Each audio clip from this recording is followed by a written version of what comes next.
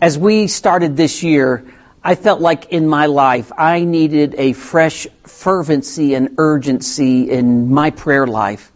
And so we're kind of walking through what I've been learning about prayer this year. As we think of our series, We Care About Prayer. I was reminded of a story that's given in 1 Samuel chapter 30. David has been on the run from Saul. He has escaped to the land of the Philistines, but there in the land of the Philistines, Achish, the king of Gath, has basically said, David, we don't want you to help us. We don't want you to join in our army. We're afraid you might turn on us, and the people are afraid. And so David goes on a 50-mile journey with his mighty men back to the city of Ziklag, where he has set his family and left his children and all of the livestock. That was kind of home base for them. And as they come back to Ziklag, they find that the Amalekites have stormed the city. They have burned the city down to ashes. They've taken all the valuables and they have kidnapped the women and the children. And it's a time of great, utter desperation for David and his men. In 1 Samuel chapter 30 and verse number 4, it says that these men wept until they could not weep anymore. Absolutely broken and desperate. And then in verse number 6, it tells us that David was greatly distressed at this time as well, because his own men, his own mighty men, thought maybe we should just stone David. They were just so angry and their emotion was so raw. And it says this in 1 Samuel chapter 30 and verse number 6, but David strengthened himself in the Lord his God. And as I began to think about that strength that David experienced in his life, I thought, that's what I want. I want to be able to have a prayer life and a scripture life that I can find strength in the middle of whatever I face. Now we fast forward just a few weeks and we find that our nation is in the midst of a crisis. Besides the people who physically have gotten sick, there are hundreds of thousands of people who have lost their jobs. Finances are very tough. And some of you today might find yourself in the place of a crisis. And as you do, there is strength to find in the Lord. But one of the things I find and have found in my life is that my prayer life is not where I want it to be. And so today, as we think about strengthening our prayer life and finding that dependence upon God and coming to Him with adoration and a desire to connect with Him, I pray that we'd be encouraged. We're going to look in John chapter 15. We're going to look at a couple of verses here. In John chapter 15, verse number 1, it says, Jesus says, I am the true vine and my Father is the vine dresser. Every branch in me that does not bear fruit, He takes away. And every branch that bears fruit, He prunes that it may bear more fruit. And then down in verse number 5, Jesus says, I am the vine, you are the branches. He who abides in me and I in him bears much fruit, for without me you can do nothing. Would you take a moment, and as you're gathered, maybe you're with your family, but would you just take a moment and pray with me? And Lord, would you teach us to be people of prayer, that we could find strength in the Lord our God. Speak to us today, change us today. In your name, amen. Jesus shares this message of John chapter 15 with His disciples in the upper room just hours before He is arrested and ultimately crucified. They are about to face the crisis of their life. The one that they have lived with, the one that they love, the one that they know, the one that they trust is about to be arrested and crucified. Their life is going to be radically changed. They're hitting crisis mode. Life is desperate. But Jesus gave them the picture of abiding in Him. And He challenges them to live with this attitude and this heartbeat of walking with Him by faith. He also, in John chapter 14 through 16, has many verses on prayer Down in verse number 7 is one of those of John chapter 15. But he gives them a message of prayer, and he gives them this challenge to abide in him. And again, some of you are walking through a crisis today. Life is desperate, but God is faithful, and he will provide strength. So as I began to think about my prayer life this year, I came up first with the word desperation. That's what we talked about last week, being desperate for God and coming to a place where we know that God will hear our prayers. And last week we looked at 2 Chronicles 7:14, where it says, "If my people who are called by my name will humble themselves and pray and seek my face and turn from their wicked ways." When we think about that word desperation and coming to God as one who is facing a challenge or facing a crisis, or maybe there's not an overwhelming crisis, you just want to get closer to God. So you come to him with a cry of desperation. He says there's 4 sure ways that we can know that he'll hear our prayers. This is what we have to do. We have to humble ourselves. Before our prayers can get high, we need to be low. We need to humble ourselves. We recognize that he is the master, we're his servant. That he's the potter, we're the clay. That he's the shepherd, we're the sheep. We humble ourselves. Then we pray. We pray. We cry out to him. We take those prayer promises that are given in the Scripture and we call out to him. We humble ourselves, we pray, we seek his face. Not only do we seek God's hand and say, God, just get me out of this, show your mighty hand, provide for me, but Lord, we want you. We want to know you more. We want to walk with you more intimately. God, we want your face. We want you. And we want you to look at us and search us and know our heart. And then he says, and turn from our wicked ways. Turning from wicked ways and turning from their wicked ways meant that they had to swing a 180-degree turn. No longer were they going to live with a sense of rebellion and selfishness and self-centeredness. Instead, now they were going to turn to God and walk in his way and walk in his direction. And in 1 John chapter 1 and verse number 9, it tells us, if we confess our sin, he is faithful and just to forgive us our sins and cleanse us from all unrighteousness. So we start and we approach God with this sense of desperation. He's the answer, and we come humbly before him. Then the second word that really spoke to me was the word adoration. Adoration, that picture of adoring God, of recognizing that God is the one that is worthy of our worship and worthy of our praise. Here in John chapter 15 and verse number 1, Jesus says, I'm the true vine and my Father is the vine dresser. He's the one who ultimately sets everything in place, that our God is sovereign. So we have to recognize who God is. Our God is sovereign. Our God is over all. Our God is all-powerful. We recognize who God is. He is the creator and sustainer. Psalm 34:1 says that I will bless the Lord at all times. His praise will continually be in my mouth. And that picture of heart of praise going out because of who God is, the creator, the sustainer. He is the life giver. He is the promise keeper. That's who our God is. When you think about the character and attributes of God and who God is, what do you think of?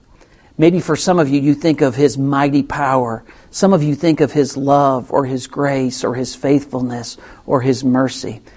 Maybe for some of you, you think of his patience. I don't know.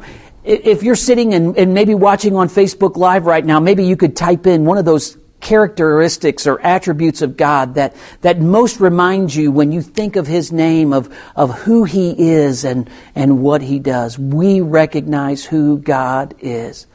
But then we also recognize what God has done. What God has done.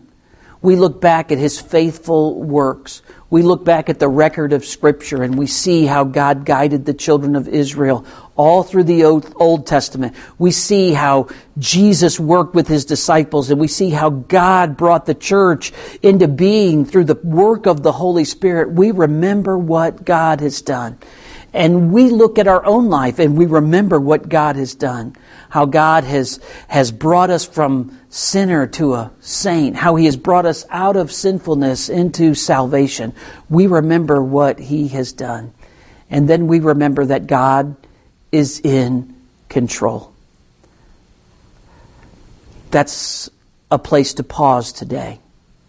Amid the coronavirus, amid numbers of people losing their jobs, amid the struggles that you're facing, amid the grieving that might be going on in your heart, can I tell you today, God is in control. Psalm 115, verse number 3 reminds us that our Lord, our God, is in heaven. He does what He pleases. We don't always understand what that means. But we do see and understand that in Romans 8:28, it tells us that God works all things together for good to those who love Him and those who are called according to His purpose. See, God knows everything about you. He knows the deepest thoughts in your life, and He knows the number of hairs on our head. We recognize who God is, what God has done. We recognize that God is in control. And then that spurs us to a place where we adore Him, we give Him thanks, and we give Him praise. Psalm 100, verse number 4 says, "Enter into His gates with thanksgiving and into His courts with praise." When we see who God is, when we remember what God has done, that gives us that cry to say, God, You are worthy of our praise. When we recognize that our God is in control, even amid the challenges and the storms of life, we remember this is the day the Lord has made. And so we rejoice and we choose to be glad in Him. When you think about how God has worked throughout history, but more personally, how God has worked in your life, what are you most grateful for and what are you most thankful for? What has God done? I think of my life and how God saved me and how God brought my wife Julie into my life and how God blessed us with children and how God's provided for our needs and how God has taken us through the health challenges and myself facing cancer. It gives us a reason to give Him thanks and give Him praise. Our God is good. So what is it for you? Maybe you want to put it on Facebook Live. Just say, I thank God for, or I praise God for. I praise God for His great power. I praise God for His faithfulness. I praise God for His patience. I praise God that He saved me. I thank the Lord and bless Him for my family. I thank Him for taking care of all of my needs. See, we come to that place of desperation where we set ourselves low and then we adore Him and say, God, we exalt and praise You and we want to set You high to give You the place where we praise You and we prize You and we take our focus off of self and we say, God, I lift my eyes to the hills because I know my help comes from the Lord, the maker of heaven and earth. And as you look through the book of Psalms especially, we see all the great names and pictures of God, how He is our rock and our refuge, how He is our strength and our shepherd, how He is the Most High and how He is the God, how He is God Almighty. When we think of the greatness of our God, it brings us to a place of adoration. So we move desperation to adoration. We set ourselves low. We set Him high. And then that third key word that has just, again, changed my prayer life this year is the word connection. Connection. As I humble myself, as I set Him high, then I say, Lord, I desperately need to connect with You. And that brings us right to John chapter 15. Jesus in verse number 5 says, I am the vine and you are the branches. He who abides in me and I in him bears much fruit, for without me you can do nothing.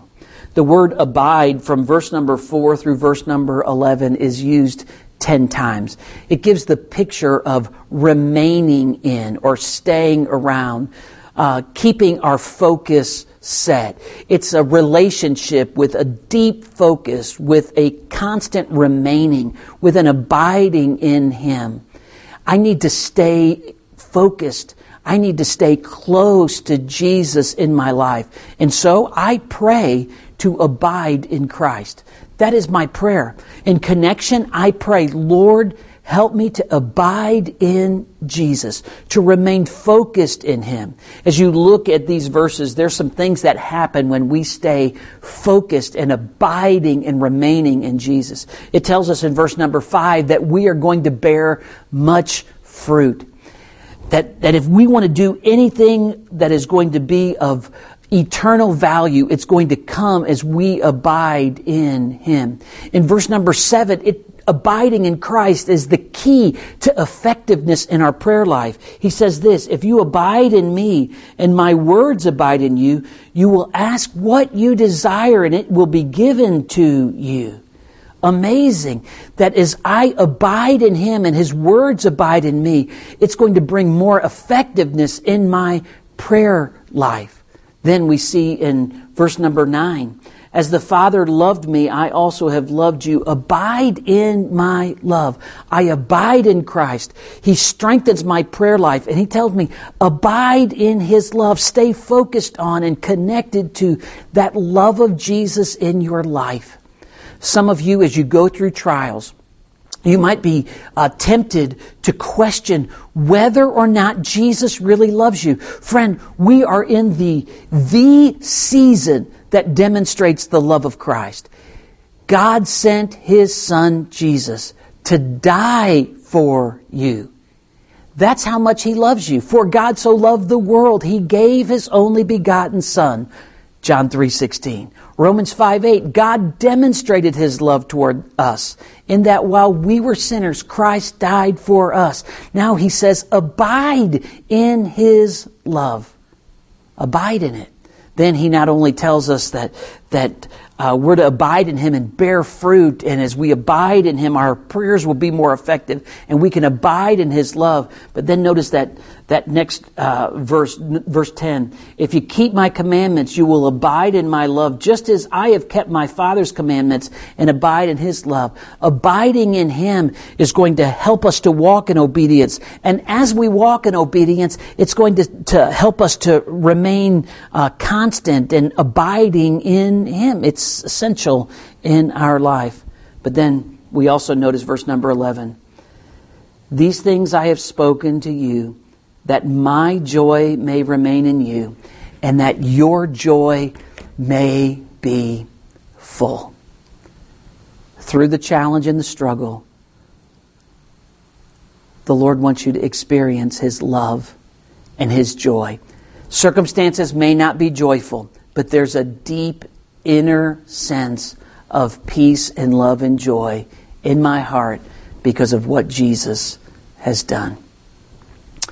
Several years ago when we lived in Mississippi, we had a pin oak tree, and that pin oak tree had a branch that hung too low, and I had issues mowing around it. So I decided, instead of calling someone for help, I just decided I'm going to run to the store, buy me a handsaw, and I'm going to cut this branch off. So I went to the store, bought a handsaw, and I am sawing through this tree branch.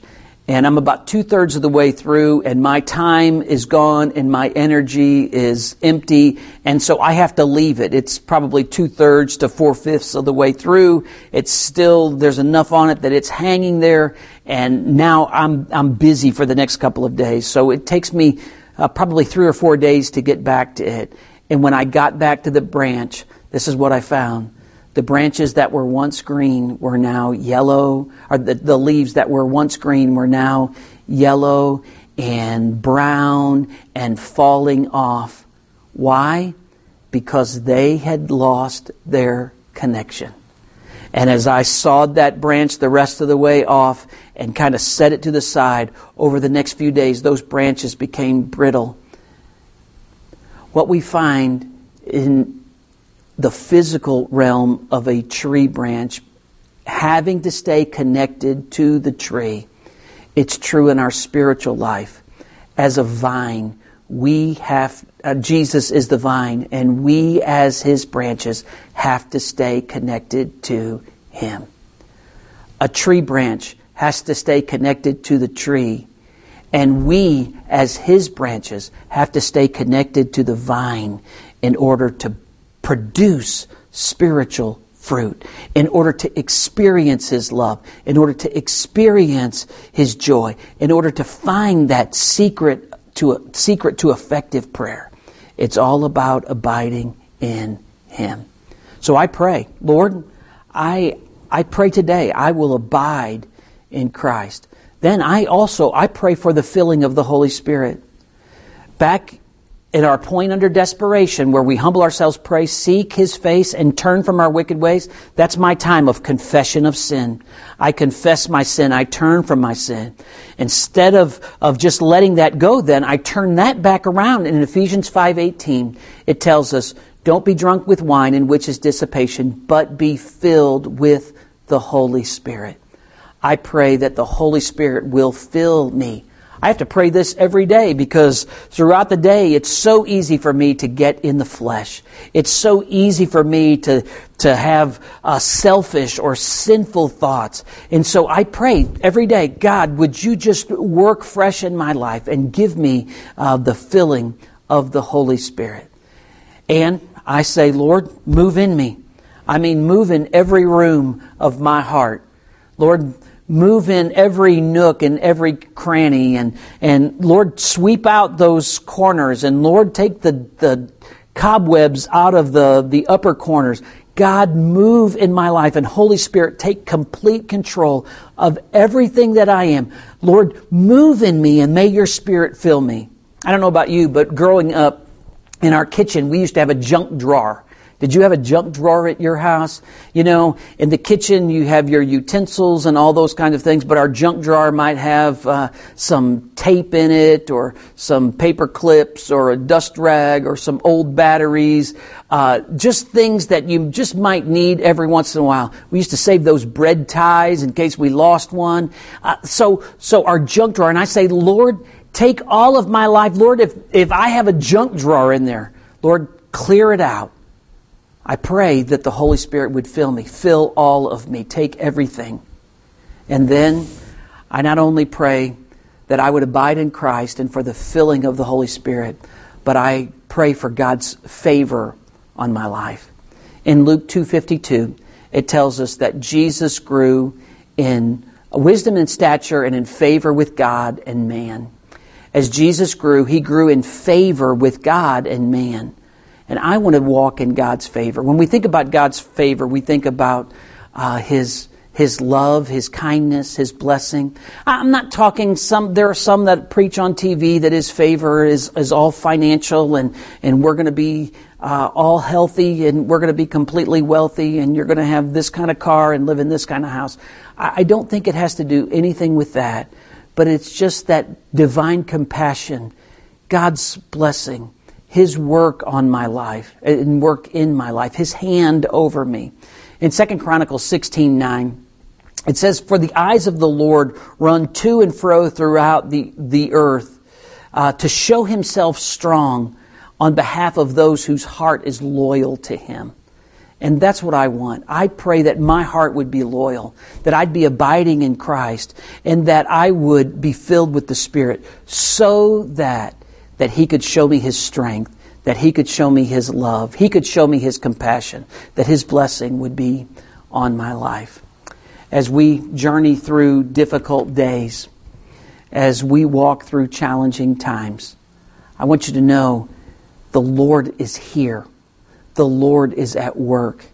The Lord is seeking your heart to draw closer to Him in this challenge. So would you pray? Come to Him with a sense of desperation and humility, and say, Lord, you're God, you're the boss. And then a sense of adoration as you lift Him high, and then pray for that connection, that you would be connected to Him. And listen, when you walk through the challenges of your life connected to Jesus, filled with the Holy Spirit and with the favor of God, you're going to find that challenges are real. Physical challenges, financial challenges, they're all real. But you never have to walk them alone. I'm praying for you and praying for your family. I'm praying that we would walk in God's favor, be filled with His Spirit, abide in Christ, that we would stay connected to our great and mighty God through this season of challenge and this season of change. If you have specific prayer requests and you'd like for someone to pray with you, you can write that in the Facebook post, or you can go to our church website and you can click on one of the staff names. You can have that opportunity to share that prayer request. We want to pray with you through this challenge and through this season of difficulty. But most of all of us can't be there 24/7 for anybody. So you need to know how to pray yourself. Over the next few weeks, we're going to continue and we're going to talk about how to pray for yourself and how to pray for others as we walk through this series on We Care About Prayer. I do want to encourage you again next week. We're going to look at the prayers of Jesus, 3 in particular. 2 that are shared when Jesus is on the cross. 1 that shows that Jesus is praying for you now. With that, I want to take a minute and pray for you. And I want you to know that the Lord loves you, that we love you, and that through His grace, by His strength, we're going to make it through. And I can't wait to see our church family again. I can't wait till the choir and orchestra are in place and the band is in place and we get to see each other again. I'm longing for that day. But until then, let's stay connected to the Lord and stay connected to each other. Let me pray. Lord, thank you for your love and your mercy and your grace. And Father, you know the needs that each person has, and I pray that you would meet them. God, thank you. You are so good. You're so gracious and kind. Thank you for meeting our needs. Thank you for walking with us through our challenges. And Lord, for those who are hurting and discouraged today, Lord, would you show them your grace? In your name, amen.